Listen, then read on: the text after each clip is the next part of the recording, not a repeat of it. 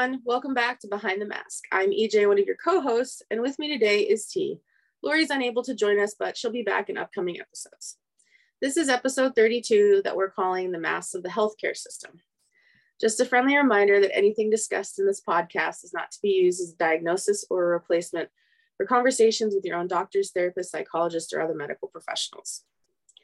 So today, as I said, we're going to talk about the masks of the healthcare system. And while there are a lot of great healthcare system things, there's also a lot of problems in the healthcare system.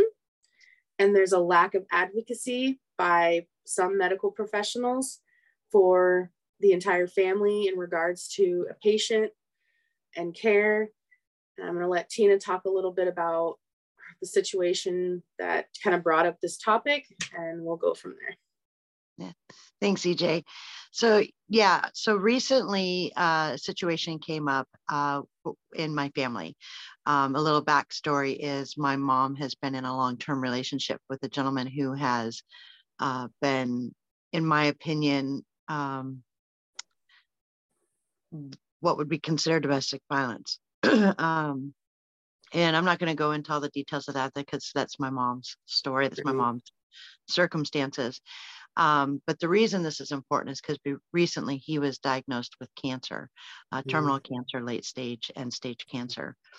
Now, he has spent years living off my mom, even though he has his own place and he has his own income and all that. And he doesn't help in any way with that and expects her to do for him. And these are details that are recently coming out to me because my sister lives with them, and this is not something that they've shared. So that's part of why I'm quite frankly very angry about this whole situation, is because there's a lot of dynamics to it. So when he was diagnosed with the cancer, he took it on himself to assume that my mom would take care of him in this, and so, but kept telling her, if it's a burden, I won't stay, this and that. And then his health took a significant turn for the worse, and he ended up in the hospital.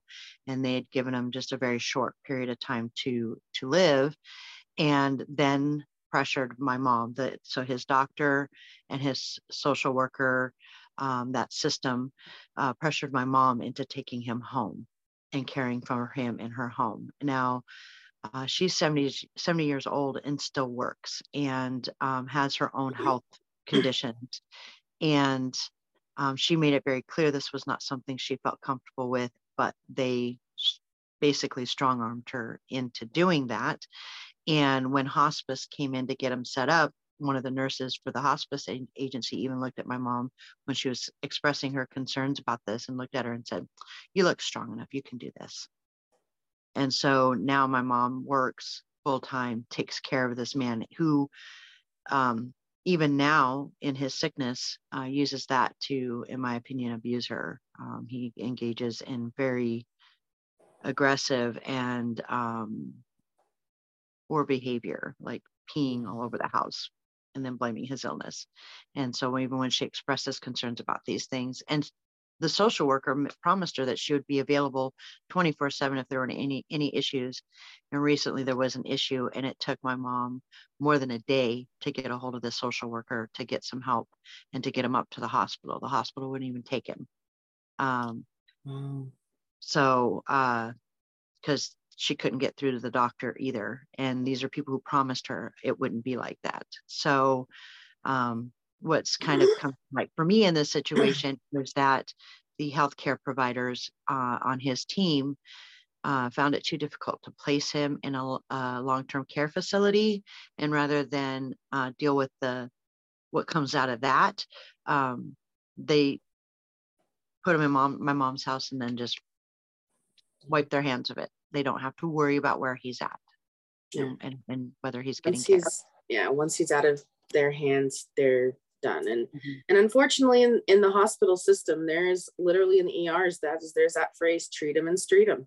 Yep. And it's because unfortunately, even though the doctors take this Hippocratic oath that says they will do no harm, that's for the patient. That's not necessarily about the family members or the caregivers. And I had a similar situation with my dad, after his second amputation, because was a double leg amputee when he passed, but he'd been a single leg amputee and I'd been taking care of him. But unfortunately, with all his health, he went into a skilled nursing facility after his second leg amputation, and they were training me to take him home. And I finally had to put my foot down and was like, I cannot provide the proper care for him. He needs to stay here. And he ended up staying. But that was because I was advocating for myself and fighting with, just to make sure that, they understood that I couldn't provide what he needed. And, it was a tough decision, but I feel like the doctors were kind of like, are you sure, you can take him home and you figure, but we knew we'd already gone through all of the system to try and get a social worker and a case manager to figure out if he qualified for any, financial benefits, but he didn't. So yeah, it was just, but thankfully I made the right decision. I made the right decision to fight. And because he got another 6 years of amazing care from the staff at the facility. And I got to visit him as much as I could. And we got to build up a daughter-father relationship again, instead of a caregiver-client relationship in a way. Right. Which we'd been having, kind of everything was all boiled into one. And so hearing this about your mom, I'm like, oh my God. And, her age, just in general, like at her age, she'd be possibly needing her own caregiver. And now she's being forced to care for somebody else and it's just, I'm like, oh my gosh, the system is so messed up. And I know, like, when we were trying to place my dad in a skilled nursing facility, like if Medicare is covering it, like they can place him within 50 miles of their residence. So I know my mom freaked out because when she saw that, she's like, oh my God, that means that they could place him in Seattle. Because at the time we were living in Bremerton, Washington, and there were a few skilled nursing facilities in the area. But, there was, but as the crow flies, 50 miles is like Seattle and northeast of there. So it was a big scare. And so, and there's, the other side of that of, skilled nursing facilities are not, nobody wants to be there. My dad didn't want to be there, but he understood why he had to be there.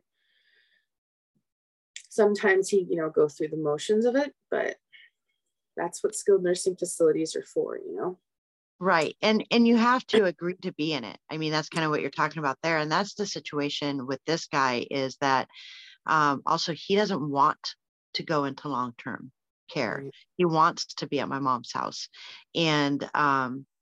And so, like, when he was at the hospital, part of the reason they rushed to release him is he was throwing temper tantrums because he didn't get enough smoke breaks. And so they didn't want him in there in the hospital, and didn't want to be dealing with that. And, what's that going to be like when he's in a long-term care? Is he going to get to do what he wants when he wants, right? It's not set up that way, of course. And then there's the availability of beds, like the long-term care facility in their area. They don't have any beds available now. Right. They have to put a little bit more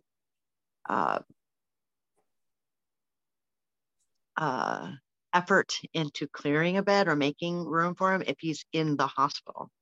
Yeah. And so with him not being in the hospital, they don't have to do that. And quite frankly, what is he going to do when he can't go take his smoke break when he wants to? My dad was a smoker. And I mean, he'd been smoking since he was a kid, like probably before it was supposed to be. And he hated it. And unfortunately, his facility had a no smoking policy completely for the residents, because they wouldn't even allow the staff to take them outside for the smoke break. Well, there's liability. Yeah. And that's the thing, is that I'm not completely heartless towards the people involved in this, understanding the constraints and policies they have to work under. Yeah. And I think that's where a lot, I mean, other than that one nurse saying that to my mom, that is something that was not okay. That was not okay at all. But I kind of look at it through the lens of what it's like in my field. So in the mental health field, there's this thing called least restrictive alternative.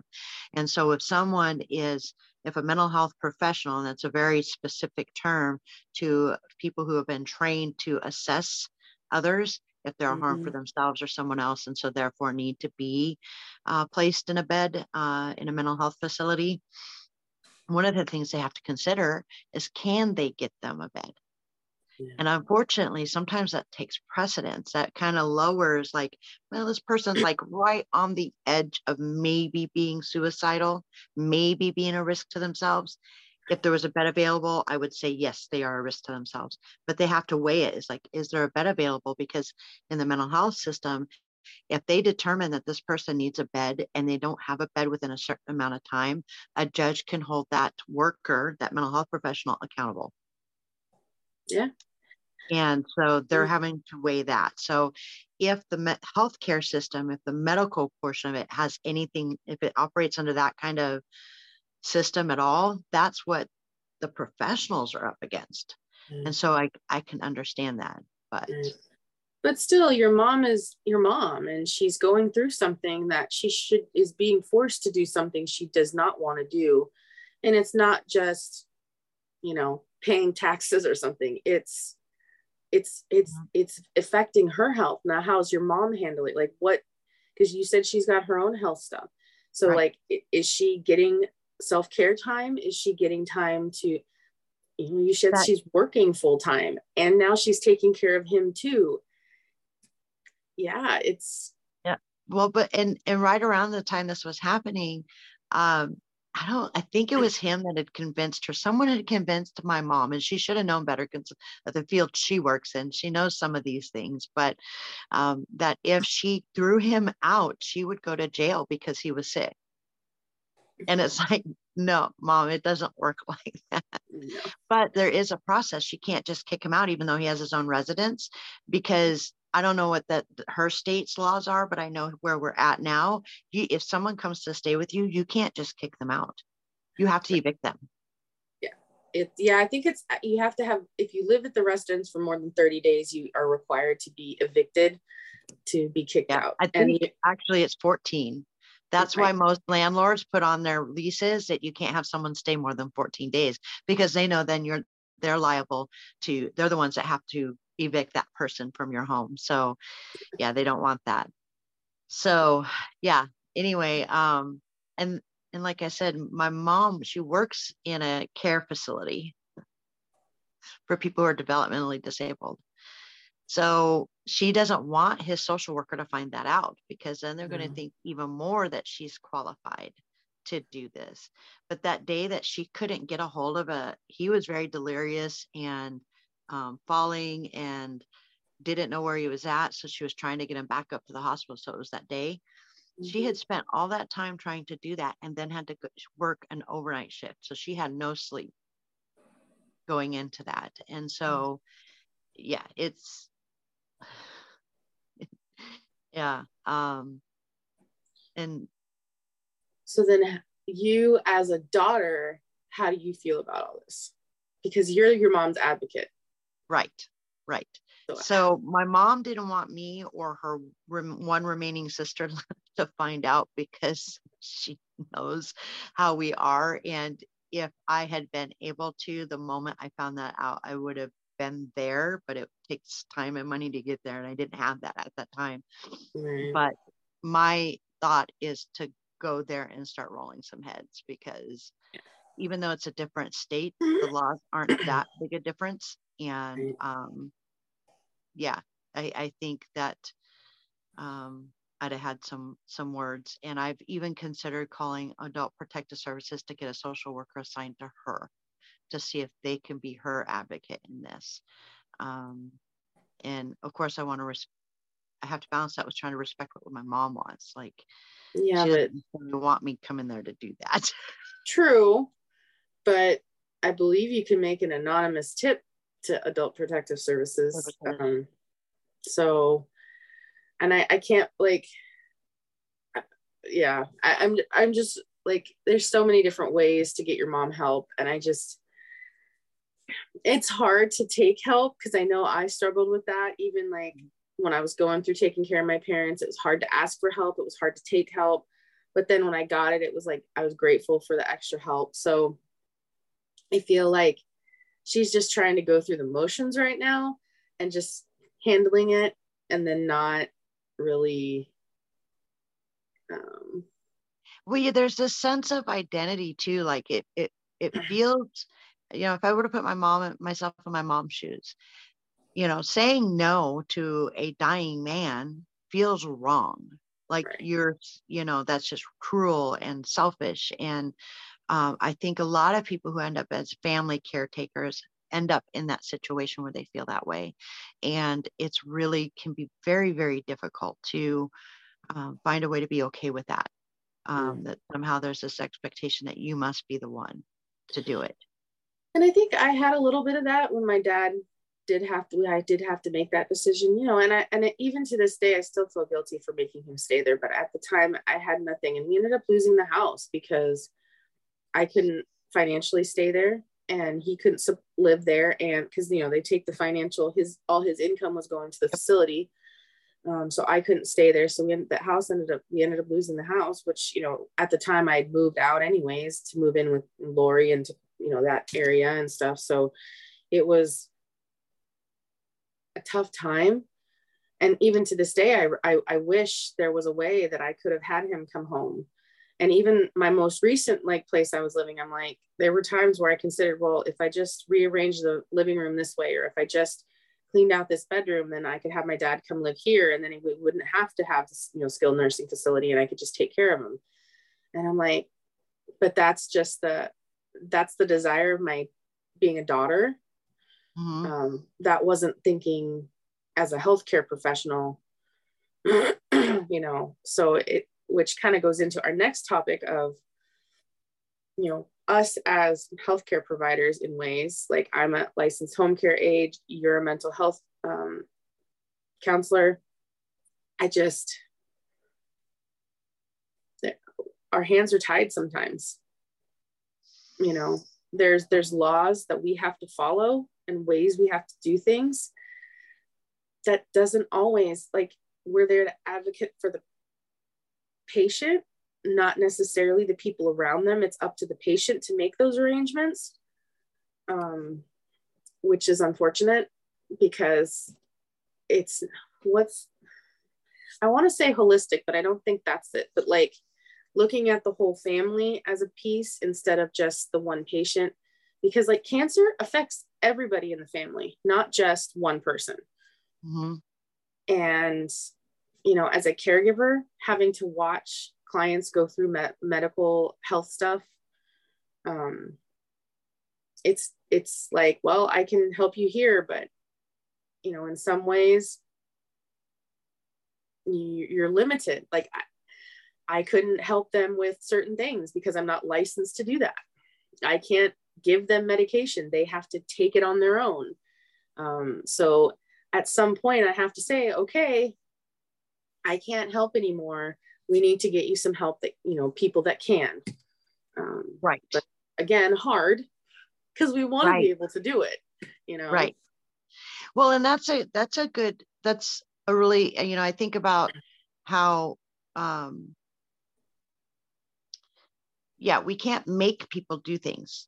Right. And even if it's for their own good, because that's a slippery slope. If we get involved in that and making someone do something that we think is in their own best interest, at what point do they lose their autonomy? At what point do they lose their independence? And that's why in our field that we call it the least restrictive alternative, is because it's the idea that nobody's liberty, nobody's freedom or independence should ever be taken from them now without cause. Mm-hmm. And I can think of instances in which someone desperately needed that 24-hour care from the family's point of view for their mental health stuff. But because of that LRA, they can't keep them against his will. And so then he'll show up and he will stop taking his meds, because that's another thing you can't make people do, is take meds. And then his reality starts slipping, and he shows up at families' houses and disrupts everything, and to the point of breaking in and destroying. He can't stay in a residence of his own because he destroys it when the voices start talking. And this isn't the client of mine, so I can talk about that part of it. But but mental health looks at the family like there's not really anything we can do about that. And then law enforcement has to get involved, and that sometimes escalates things. And then the family feels guilty because it's not that they view their family member as a criminal, but they have to at some point be safe and protect their property as well. And so the system is not set up to, it's not useful unless the person wants it to be useful. Right. And in my line of work, like I said, I can't make them take their medication. If they don't want to take it, I can't force them. What I can say is, I really think you should take it. I know you don't like the side effects, but it also helps with this. And I can encourage them to take it.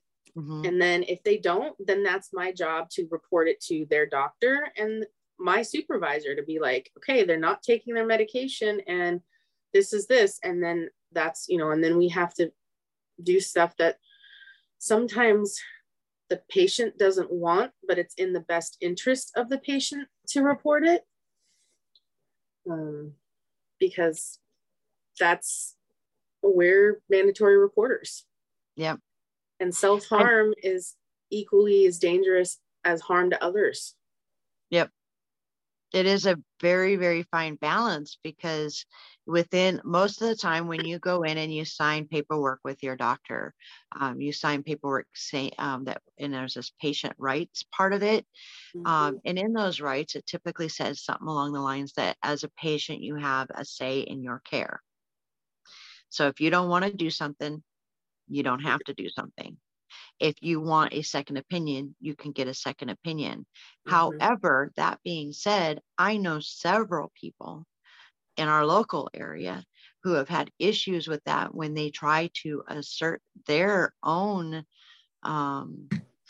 what they want for their care. I'm trying not to get into specifics here. Then they get cut. And they get a letter stating that they were basically belligerent, when that's not what they were doing at all. They were just advocating for themselves of what they felt should be in their care or not. And honestly, looking at the situations, I'm like, why was that a problem? So it's like, what's going on in the system that we're not seeing? Right. Well, and yeah, there were times when, like, you have to be so careful even with their medication, like in the sense of, like, my dad was on some strong pain medication because he had neuropathy and some other issues that caused pain. And, he wasn't abusing the medication in one way or shape or form, but the doctor just kept giving it to him. So then my dad's like, well, if he gives it to me, I might as well just take it. I'm like, Dad, let's not do that. And, so there, I remember, times when he would, take the medication, he'd be out, and then we have to contact the doctor and be like, well, and they're like, well, he's hit his, like, because there's certain medications, like, you could only take so much within a month span. And that's why, like, they're limited, like the laws say you can only, prescribe so much. So plus medical insurance often only covers so much per month. If you have to refill early, they're like, nope, it's too early and stuff like that. So there's a lot of that. But then when you're in pain, you just want to take pain medication. So then it's like, you have to kind of have this balance. And when you're sick and having other things going on, your clarity is not always there, which is why caregivers are great. And I mean, I enjoy being a home care aide because I help give the independence to the client by being in their home, where they're comfortable. unfortunately, at some point, some clients may need to go into a facility because they can't. And that's where our job ends. And that kind of is what happened with me before I moved, in with Lori. Was there were some questions as to whether or not one of my clients was gonna go into a facility, or, so it was a tough decision to make for me to step back, but I'm like, I can't sit around and wait to, you guys to decide.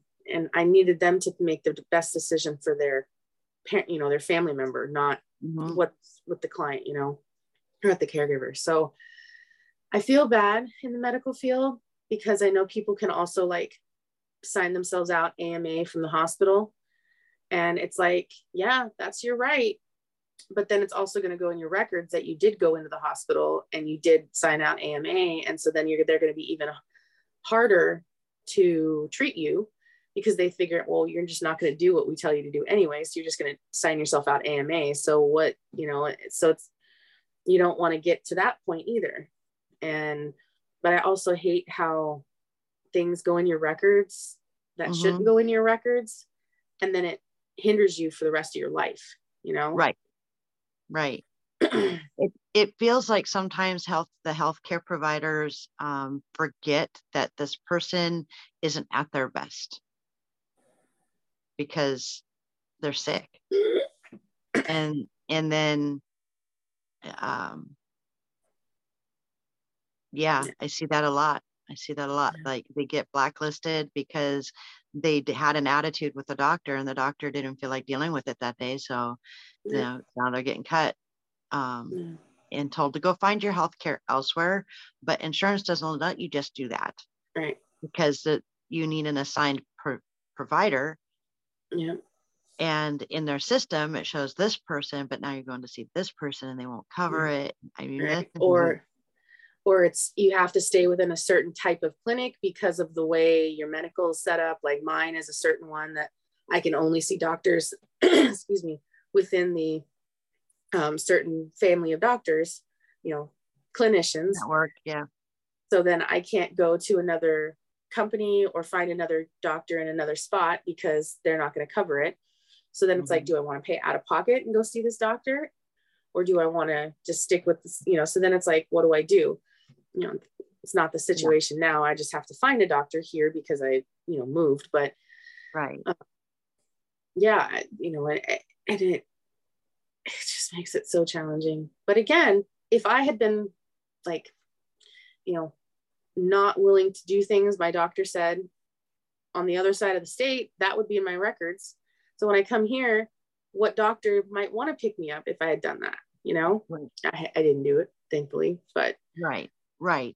I was happily questioning some of the things my doctor did. And a few of the ailments she said I had, I went to a specialist and they're like, no, you don't have that. It's just this.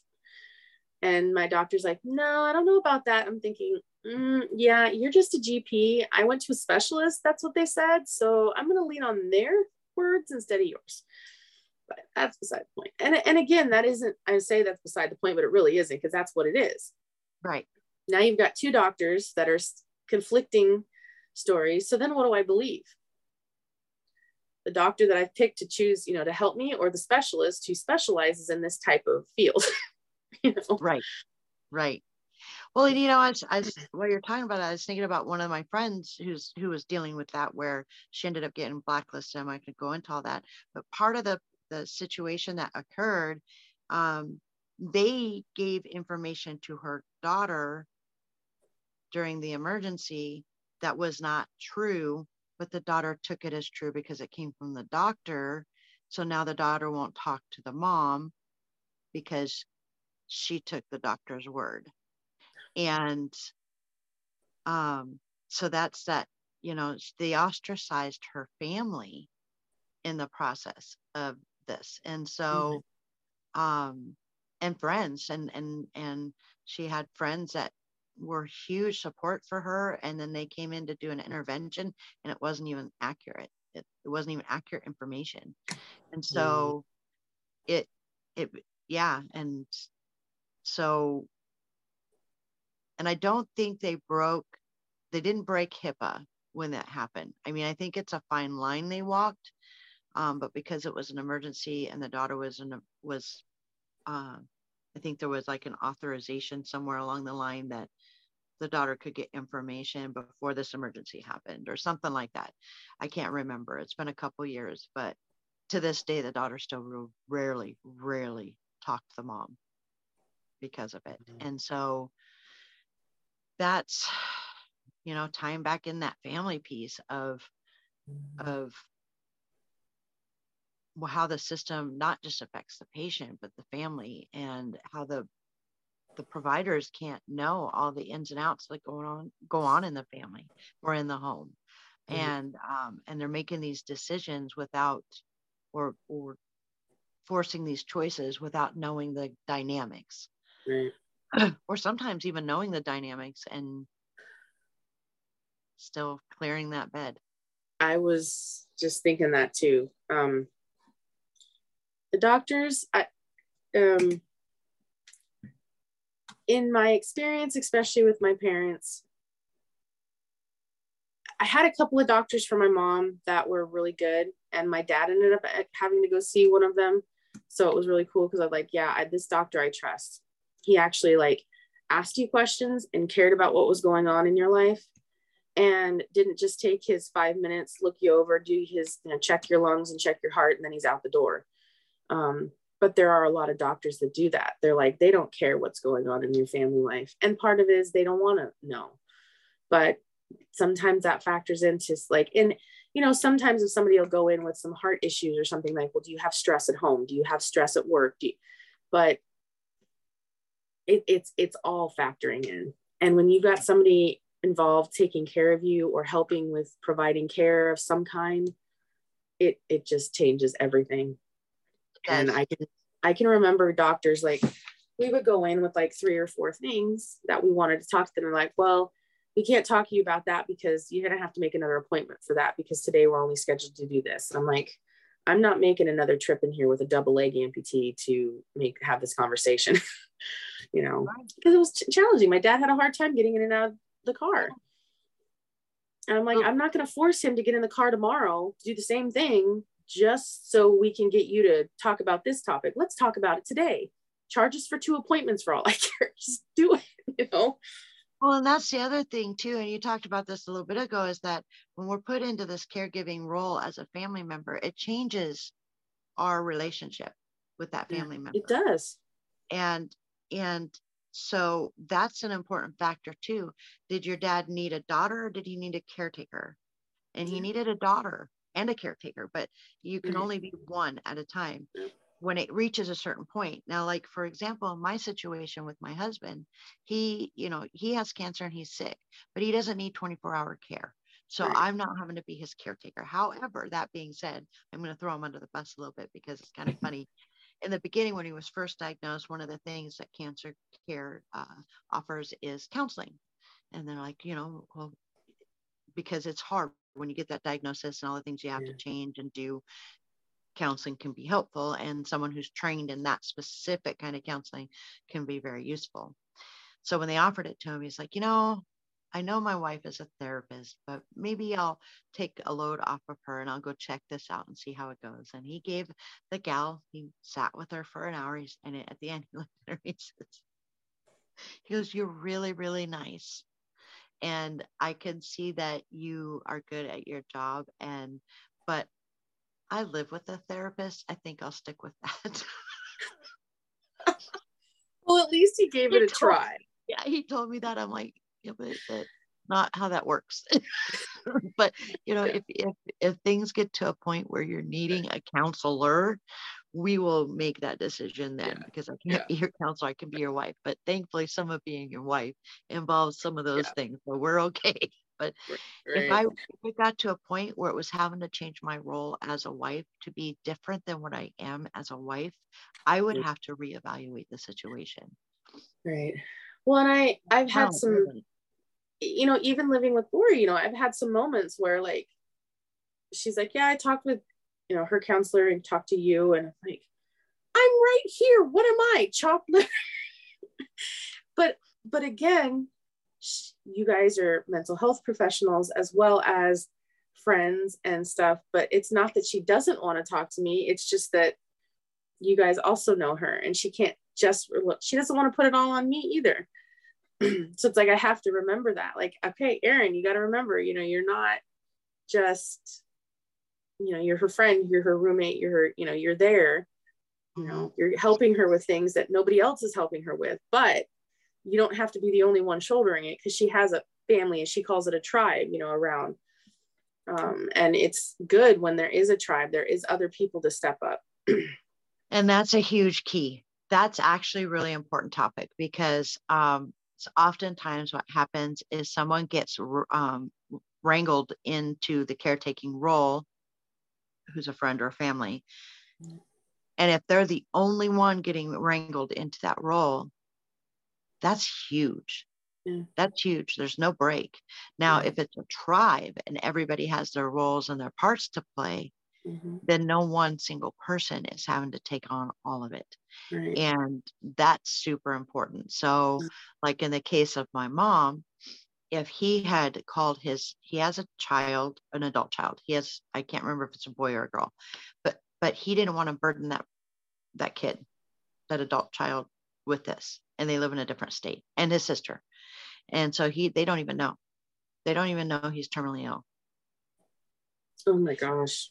And yeah, he didn't have to be alone at any point throughout the years, even before this diagnosis. It's just that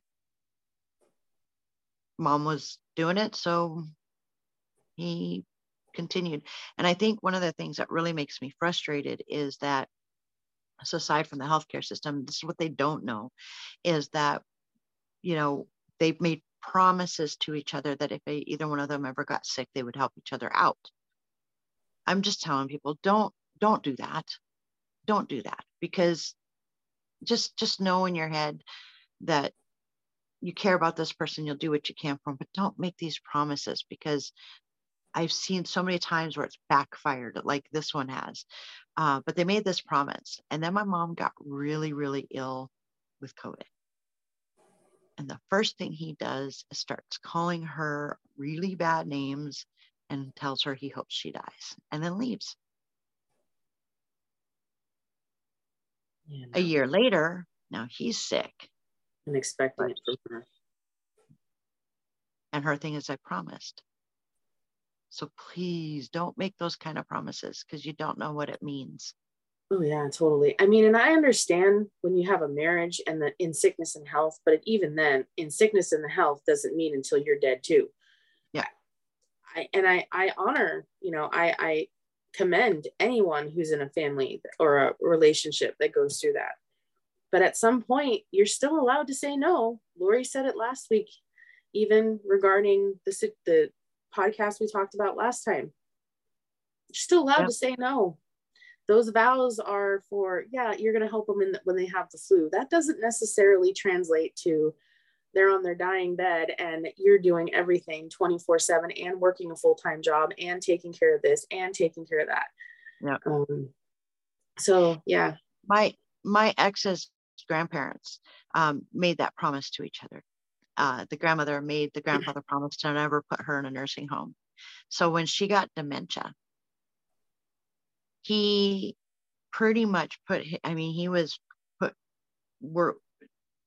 put through so much that not long after she died, he died because his health was so poor.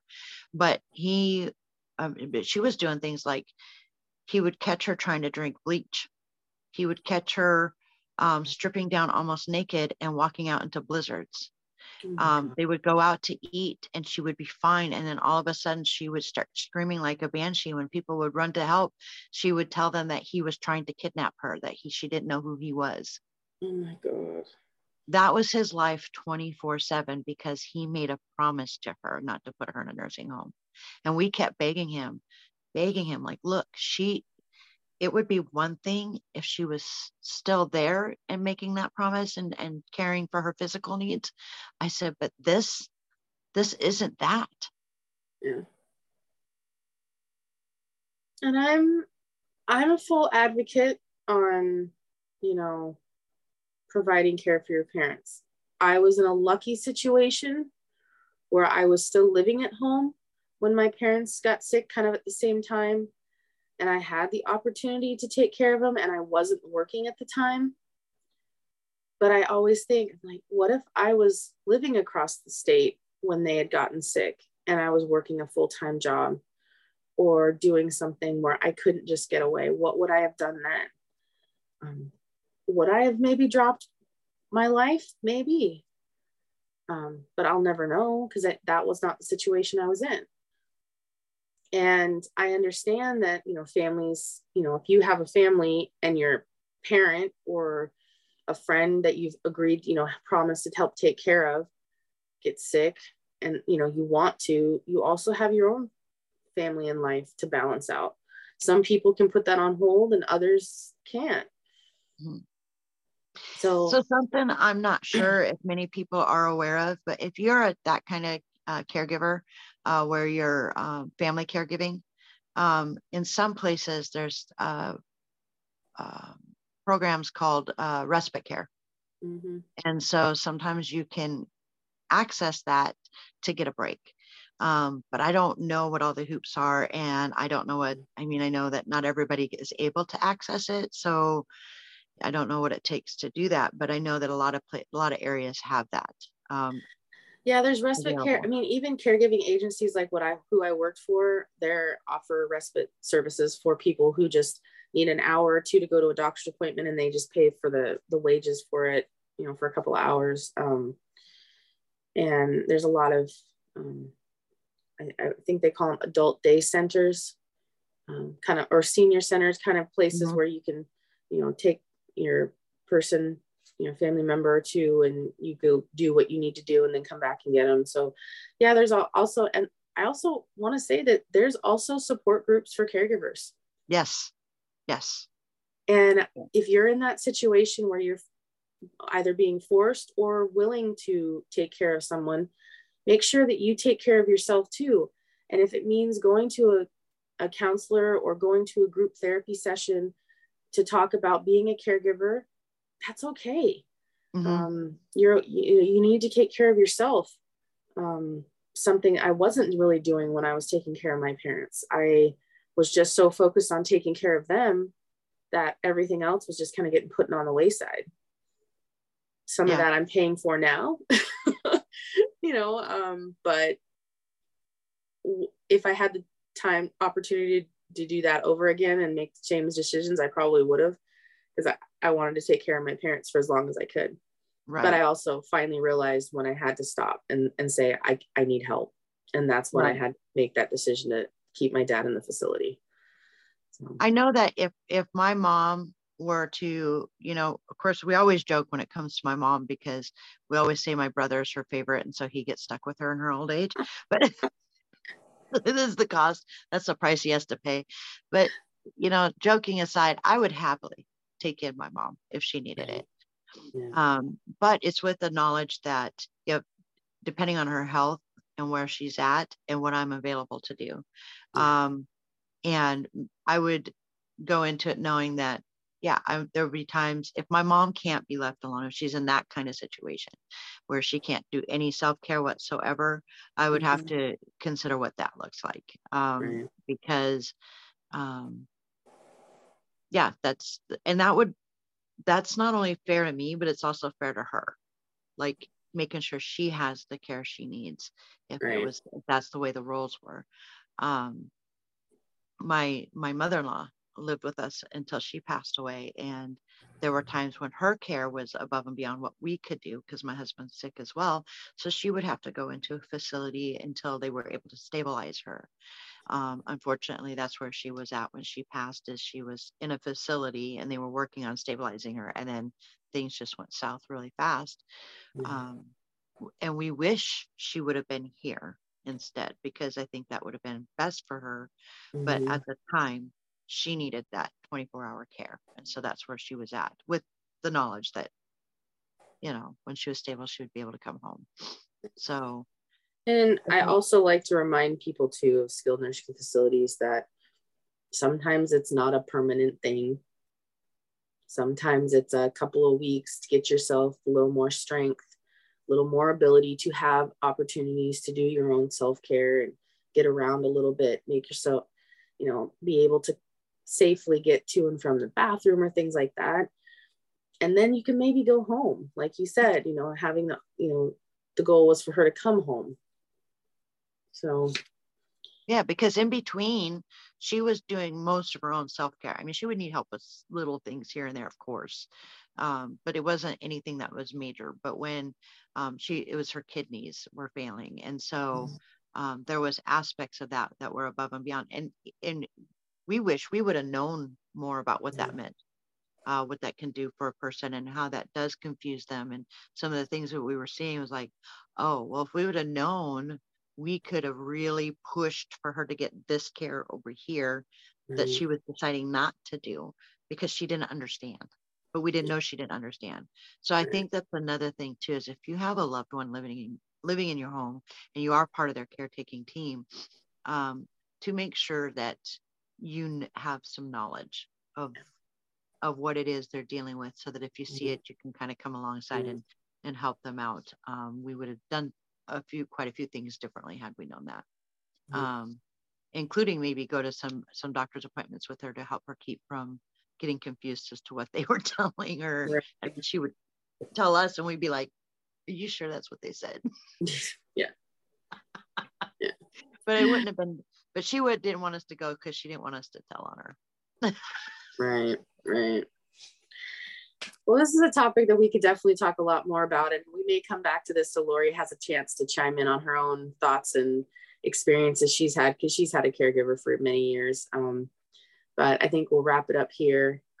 Just a friendly reminder that anything discussed in this podcast is not to be used as a diagnosis or a replacement for conversations with your own doctors, therapists, psychologists, or other medical professionals.